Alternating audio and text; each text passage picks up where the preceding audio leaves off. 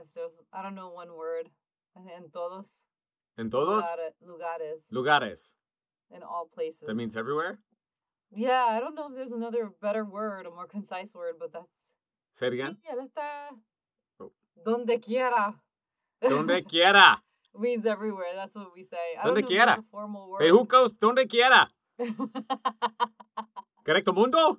Sí. Gracias. I love teaching you my informal Spanish. Oh, yeah. I never... If it's not in Rosetta Stone or Duolingo, I may not remember it. Oh, okay.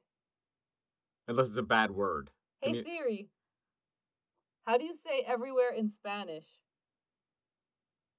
In Spanish, everywhere is... En todas partes. That was perfect. En todas partes. En todas partes. En todas partes. Gracias. So you were saying, I'm sorry, the bad words? Yeah, bad yeah. Carajo! Nice. That was passionate. Yeah? Yeah. Which other ones do you know? That's probably I'm sure I've heard several of them muttered from time to time. Yes, you have. Coño. Coño. Pendejo. Pendejo. Puñeta. Puñeta. That's ugly. My parents would be like, no. Oh, there's another one I'm not going to say, though. Are you recording? Yes. Hold that thought. So, what other great swear words do you know that you can share? That I can share. Do you know the one I'm thinking of? Chocha? Yes. Oh, my God. You just said it? Yeah. So casually? It's again, people are like, eh! You know, these words make their way into songs. Oh. Reggaeton, you ever listen to reggaeton? If you really listen to the lyrics, yikes, some of them are quite vulgar. Would you care to share some examples? Well, nothing. I don't have any lyrics off the top of my head. I would love to, but they talk about things that leave little to the imagination. Like dining on someone. Or like a sushi buffet on somebody's body type thing? Is that what you're talking about? Great euphemism. When you yes. say dining on Yes. someone, I picture someone on a dining room table. I mean, they're not eating the person. They're eating food off of the person. Right. You know, it's artsy. Yeah. Let's say that. Let's say that. Mm-hmm. Okay. Oh. Bad Bunny saying, mi bicho está cabrón. All That's... Right. I understood, I think, me from all of that. Mi bicho, my penis. Oh. Not the clinical term for it. That's not the clinical term? No. So your doctor wouldn't come in and say, you have something wrong with me, pinchon? Bicho. What is it? No, and bicho. Bicho. And está cabrón is the shit. Oh. It's like saying my dick is the shit. Okay. Oh, God. Sorry, everyone. Wow. Everywhere. De todas partes. Hey. Me disculpo. Wow. All right. Well, thank you for sharing all that. That was very educational. Yes. Go Puerto Rico. Yes. With our vernacular. No, not just PR. Everybody's got their... Everyone says bad words. Yeah. Well, I forget sometimes that I have a podcast. I found this episode. I had dropped a couple of podcasts already. 3, 4, 6, I don't remember. And I was trying to clean things out on my computer, and I saw that I had recorded a podcast, and I forgot about it. So we just listened to it this morning, and I figured I would bring in here my wife, Nancy, the podcast queen. Thank you. Who is extremely consistent. She has it marked in the calendar. I'm recording on this day. I'm dropping on this day. And then all week she spends editing it. And what, Nancy, is the name of your podcast? Like, I don't know. So, Nancy, welcome. It's nice to see you, as if we don't spend 24/7 together. How are things? Again, like I don't know. Well, let's see. In the last minute, no. Thank you, Christopher. You're welcome. My podcast is Boricua American, Mm-hmm. and it is produced, written, and basically it was created, produced, written by my sister, my lovely sister Giovanni, who's on the East Coast, and myself. And it's about all things Puerto Rican. See, we were born and raised into a big Puerto Rican family in New Jersey, so we have the benefit of both the Puerto Rican and the American culture, and we talk about everything from what that was like to have those two cultures blended to highlighting all kinds of things in the Puerto Rican culture so that we and everybody can remember, especially if they're raised here in the States, can know their roots and who came before. So we spotlight prominent Puerto Ricans from history or from any field, any industry, things from the island like flora and fauna or food and holidays and customs and you name it. We'll talk about it. True crime, serial killers. We got it all. We talk about it all. Do you have a favorite episode? Ooh.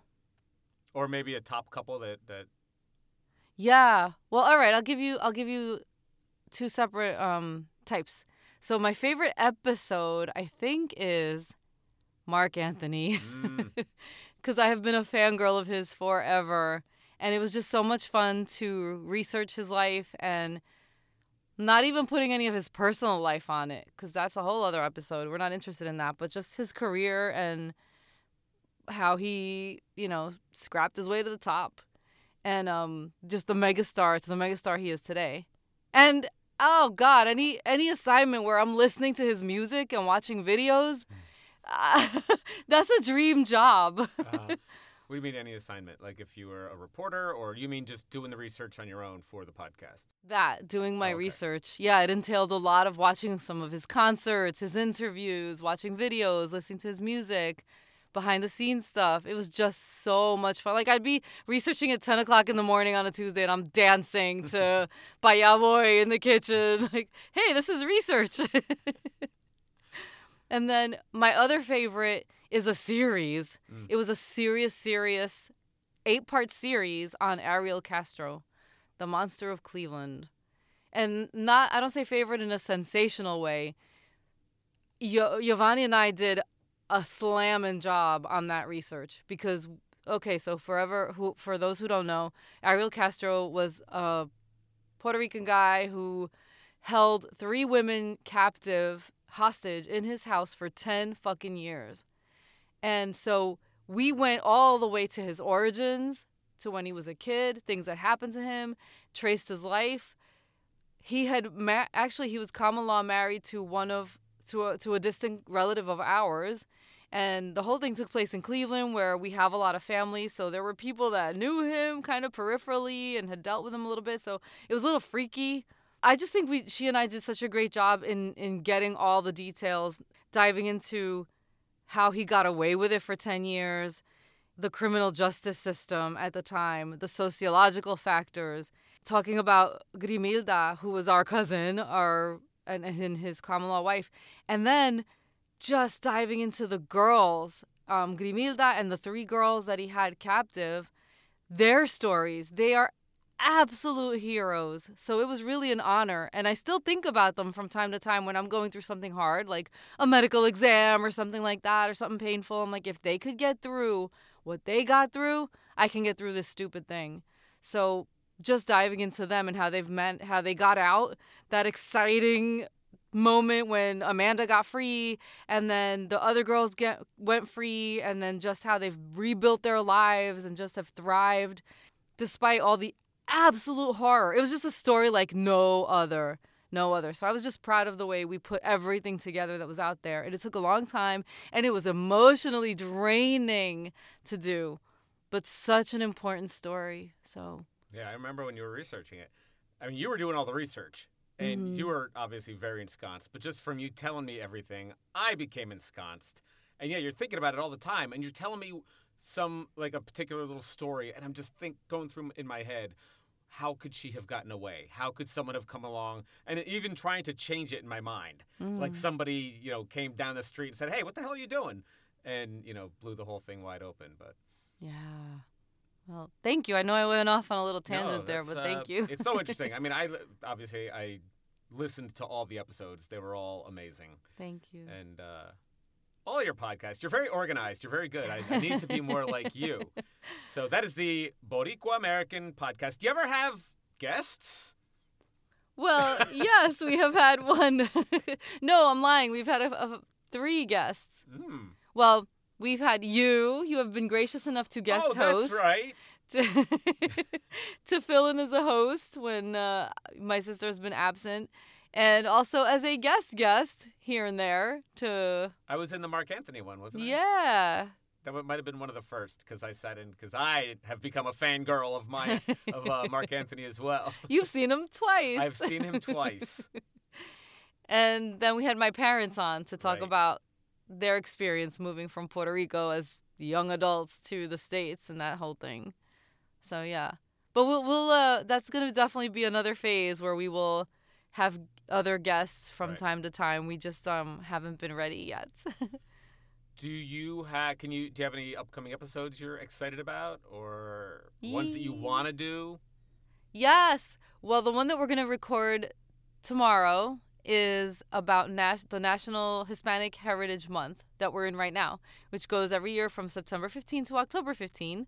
So we're going to give it's going to be a little on the educational side, but it's an important observation. Mm-hmm. And so we're going to give a little history and then some ways that to help, how you can celebrate and you don't have to just celebrate during these 4 months. If you're listening during these 4 weeks, if you're listening later, you can always learn about Latin culture and celebrate the achievements that Latinos have brought to America. So very proud of that. And that's not just Puerto Rican. Even though our focus is Puerto Rican, we know that all our Latino brothers and sisters have made great contributions in every area of life. Mm-hmm. So then future plans, I would love to cover the life of Hector Lavoe, who is a huge, like a salsa legend.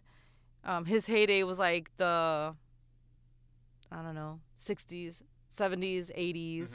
And then I want to do Menudo. Whoa. I mean, That should be a large one. yeah, That that's could be a like series. definitely going to be a series. Jeez, who else? Well, yeah, those are the... Oh, and we also want to start featuring towns in Puerto Rico. Oh. Like, little history, little spotlight on, like, Yauco or Utuado or San Juan. Lares. Lares, thank you, yeah. With the ice cream. Yes! Right? Exactly. So we're going to, do things like that and continue on Nice. whatever if anyone has any ideas or suggestions on things they want to talk about. We've done Santeria. That was Oh, fun. yeah. So anyway, yeah. Okay. Well, now it's going out to my millions of listeners who you have to listen to the Boricua American podcast. So, well, thank you for sitting in with me this morning, Nancy. Thank you.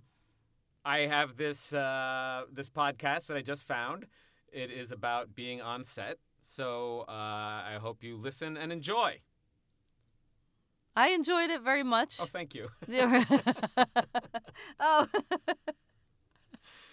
So, all right. Enjoy, everybody. Thanks, Nancy. Thank you, Chris.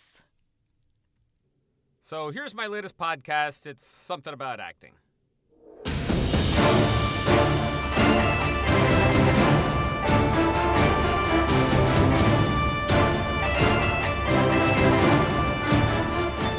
People have asked me, what is set life? Now, a couple years ago, I would have said, I have no idea what the hell are you talking about. But since I became an actor, which since I live in Los Angeles, I feel like that is a requirement. You either become an actor or you've got some connection to the acting industry. You know an actor, or one time you did background somewhere, or you took some classes.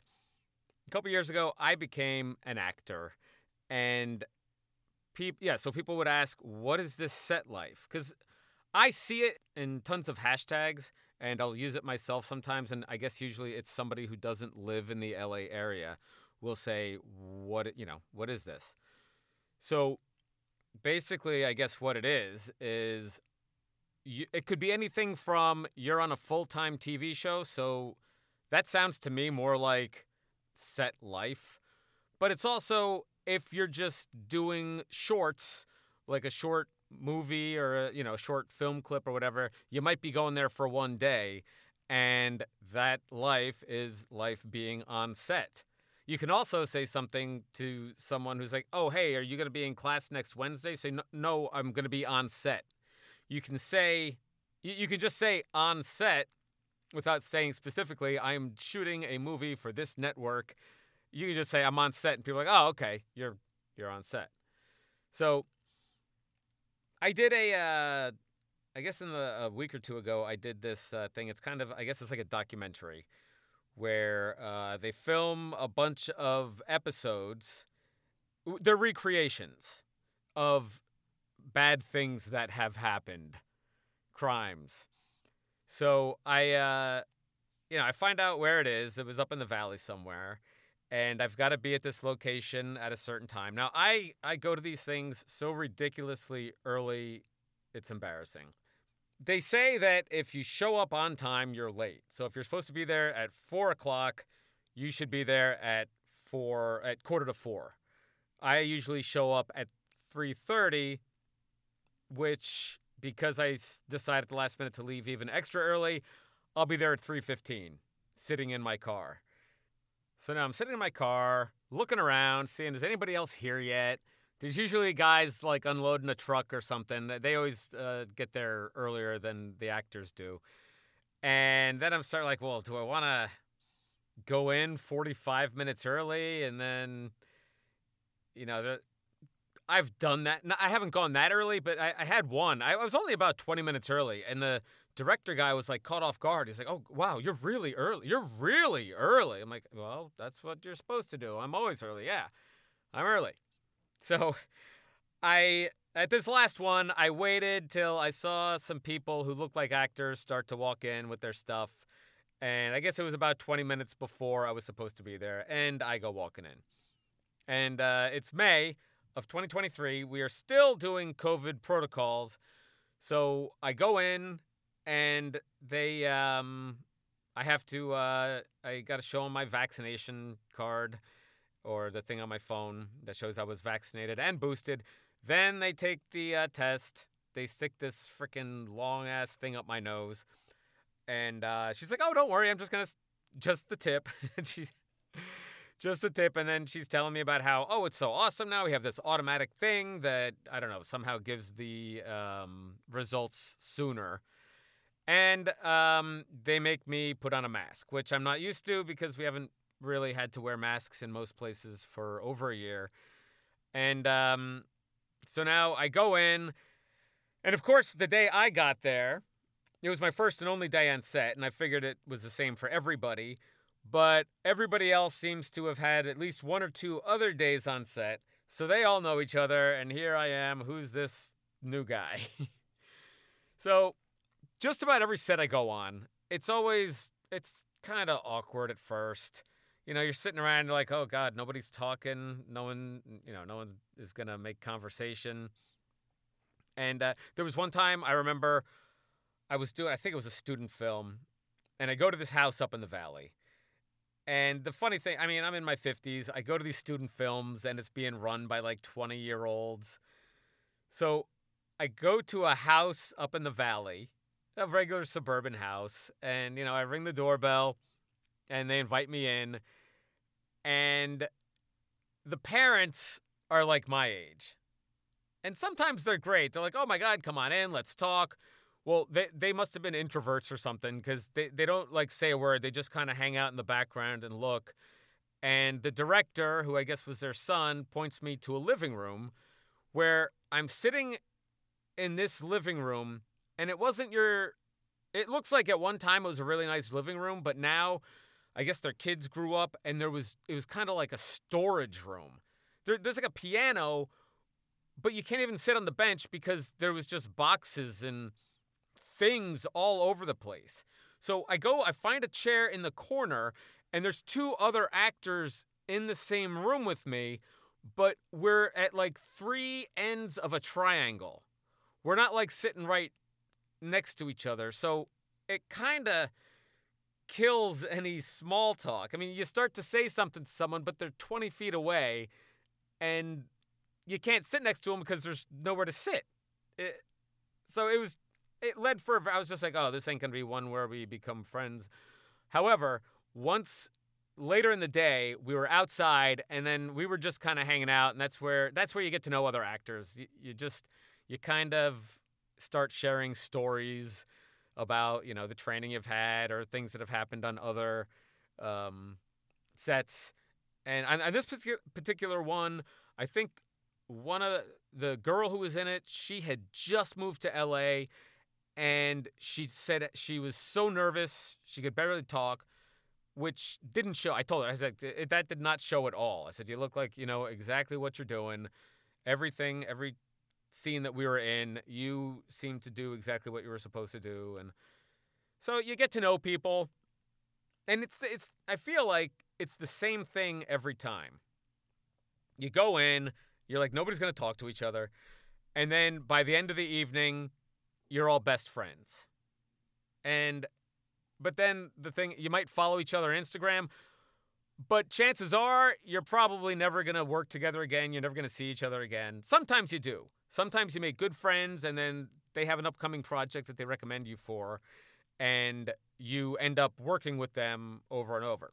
But other times, yeah, I've used the term friend slut. You become really good friends with somebody, and then, you leave, you part ways, and you never call again. But on this one, I thought it was going to be like that. But when you're spending, I think we were on that set for like 8 hours.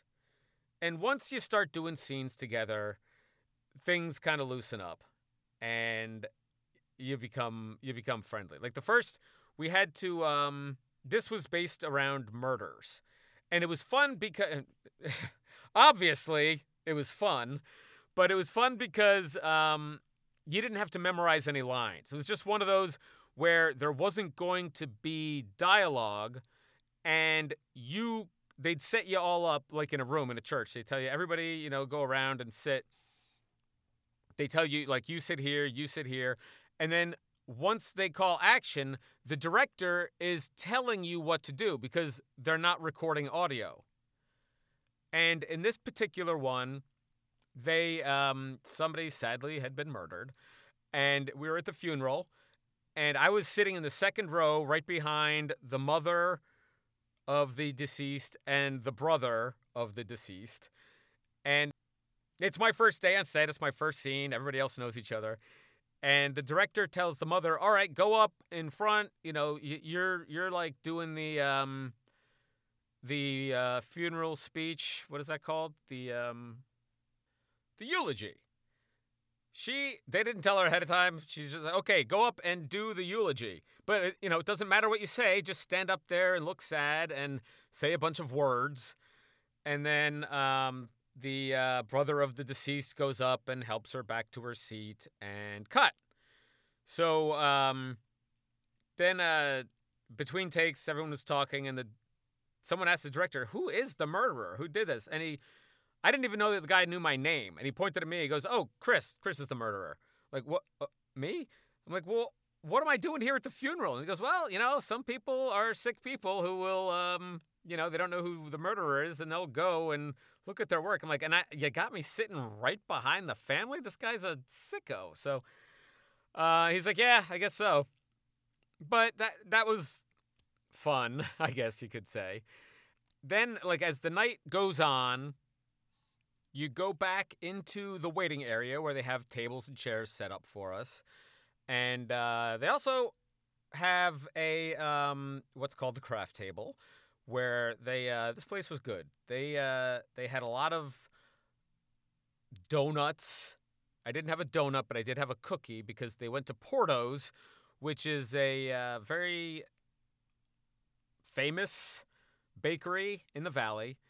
And they got lots of donuts, croissants, and whatnot. I had a cookie. I was like, that I don't want to get anything on me. When you're wearing clothes that you need to be on film with, you don't want to have a big jelly stain on it. But I started, we made small talk with some of the other actors. It turns out they're all really nice people. And then they come and they're like, okay, we're going to put you in this. And now you're going to play the murderer being interrogated. So they dressed me like a prisoner. And I go in and they had this like a smoky scene set up. So I'm the murderer. And we've got a guy and a girl are both the detectives, and they are interrogating me, and I'm telling the story about what I did. Apparently, this particular person did not try to hide anything. He was just like, yep, you got me. This is what I did. I stabbed the person over and over, and I'm showing how I did it. It was kind of sick. It's kind of sad. It's actually very sad because this happened, although it was decades ago. And we improvised. We got through the scene.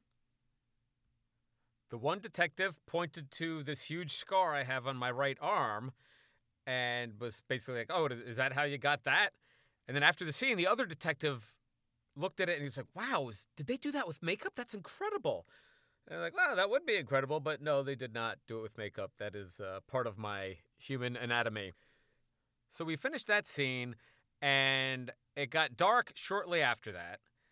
And so now we have to film the actual scene where I commit the murder. And I never know what's coming. On this type of set, you don't know what's coming next. On a regular set, you have a pretty good idea because you've memorized your lines, you know what the scenes are. But here they'll come over and say, here, try this on. Does this fit?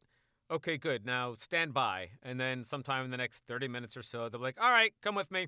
So I was walking out of the room I was in with all the other actors, and at the same time, there was a girl walking out, and I had seen her from across the room, but I hadn't actually talked to her, and she looks at me and she goes, oh, I understand you're going to be my murderer. So that's how we met.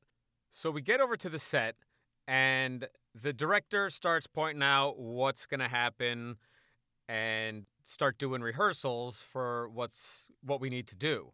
So basically, I have to come out of the bushes and ambush her in a parking lot and grab her from behind, shake her around, then pull out a knife and stab her. So I find this always to be very important. After the director has told you and your co-actors what to do, I always like to check in with the person and say, is all this okay with you? Because there's touching involved. And she was like, yes, absolutely, no problem at all. But I've heard stories, and they probably date back decades, where the guy will, even if he's working with a woman, will take her and rough her up and throw her up against the car and just be like, hey, it's got to look real. We're professionals here. And I've heard of people actually getting injured in these situations, which is horrible. You shouldn't be getting injured while you're trying to do your job. So he showed us how to do it. I had to reach around her from behind, like I'm grabbing her around the neck. So what we would do is I reach around her and grab her shoulder. Then she grabs my arm, and all the movement happens by her moving my arm around. So I don't do any movement. I just grab her around the shoulder, which is good so that, I don't hit anything else. And she struggles by moving my arm around, and then that's how we'll do the scene. And then I pick up the knife, and we cut it there. So that's how we did it. And then she falls down on a crash pad that they had behind the car, and then she gets out of the way, and then I pretend like I'm stabbing her a whole bunch of times. And at one point, while she was flailing around, she sort of hit me on the arm and then apologized profusely, which I thought was kind of funny considering what I was allegedly doing to her. But they ended up covering her with blood and getting a couple more shots. And they're like, okay, just one more shot and then we can go eat. They served us some kind of chicken dish from a local restaurant. And they'd gotten a bunch of salads, but they ran out of salad dressing, so I ate a nice dry salad. But I ate it before. I ate the chicken dish, which was wonderful. It had rice and some kind of corn medley on the side. And after that, after dinner, we now had to bring everybody out to the same scene for the scene where the body is discovered.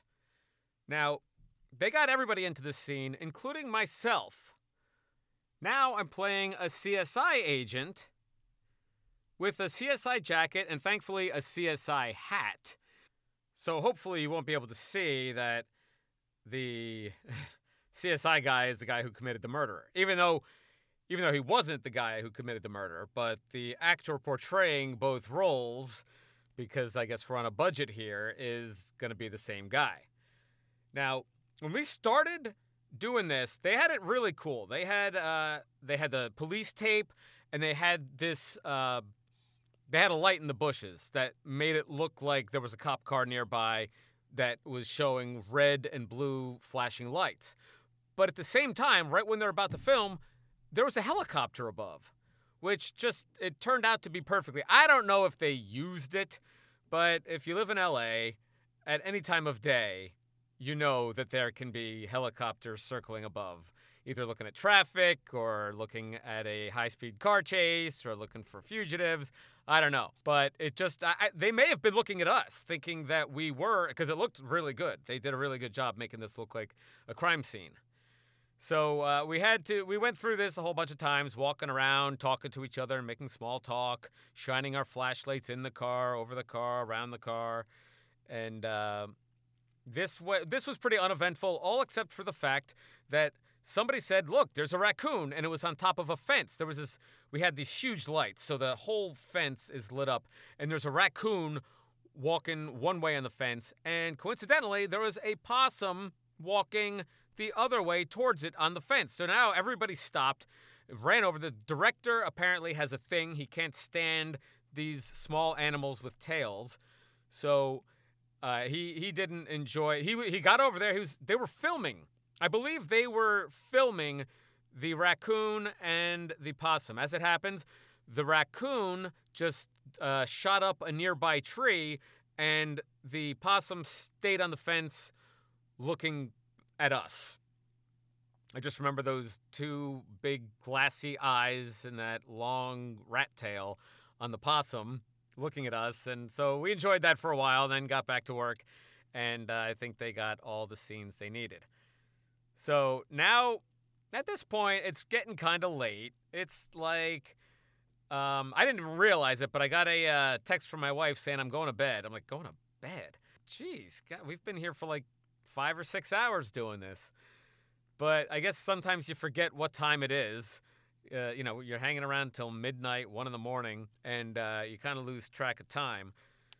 So we got a couple more shots to do. Eventually I became the murderer again, and now I've got to jump over a fence in the bushes and cut my hand, because I remember they came up and they put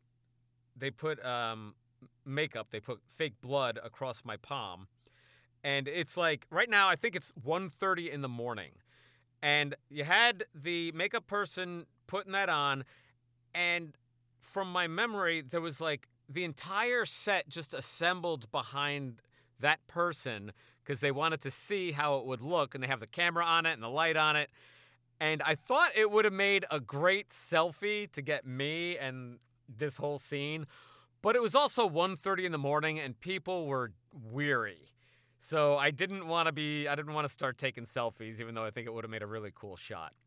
So I fake like I'm jumping over a fence. Ow, I hurt my hand. They get a close-up of the hand, and then I run by. And then there's one more shot we got to do.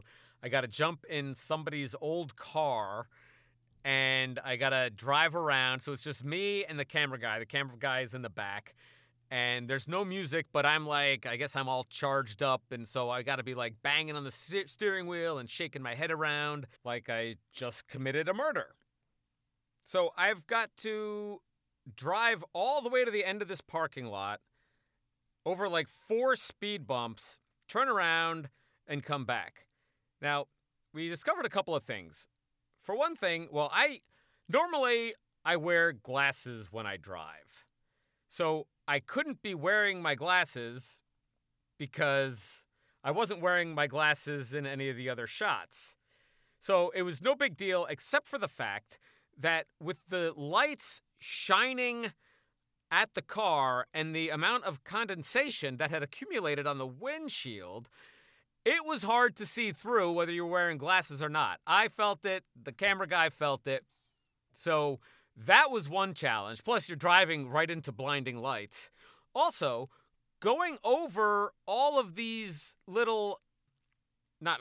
these speed bumps, there was pretty bad suspension in this car.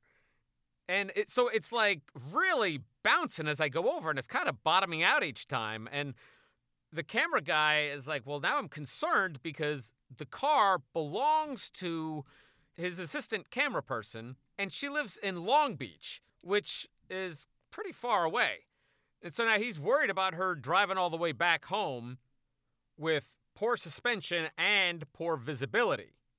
So while we're doing the shot, you'd think this guy is like flying down the highway, cranking heavy metal and banging on the steering wheel.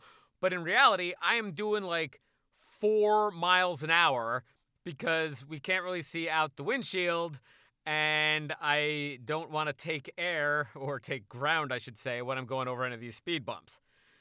So something they always say is, don't worry, we'll fix it in post. So I guess that's what they're going to do. They're going to somehow make this look good. But we got the shot. That was the final shot of the night. And now it was time to wrap it up, say bon voyage, and head home, which was nice because now it's approaching 2 o'clock in the morning, and I know that I'm not going to have to worry about traffic. Because in LA, everybody is obsessed with traffic because you don't have much of a choice. So overall, it was a great day on set. Met some really nice people. And, hopefully I'll have a chance to work with some of them again. And that, at least from my perspective, I wouldn't say it is kind of a typical day on set, but it is a day on set. Some vary, and I'd be happy to expand on that a little more in the future. But that was my most recent experience being on set. So I hope you enjoyed it. Thanks for listening.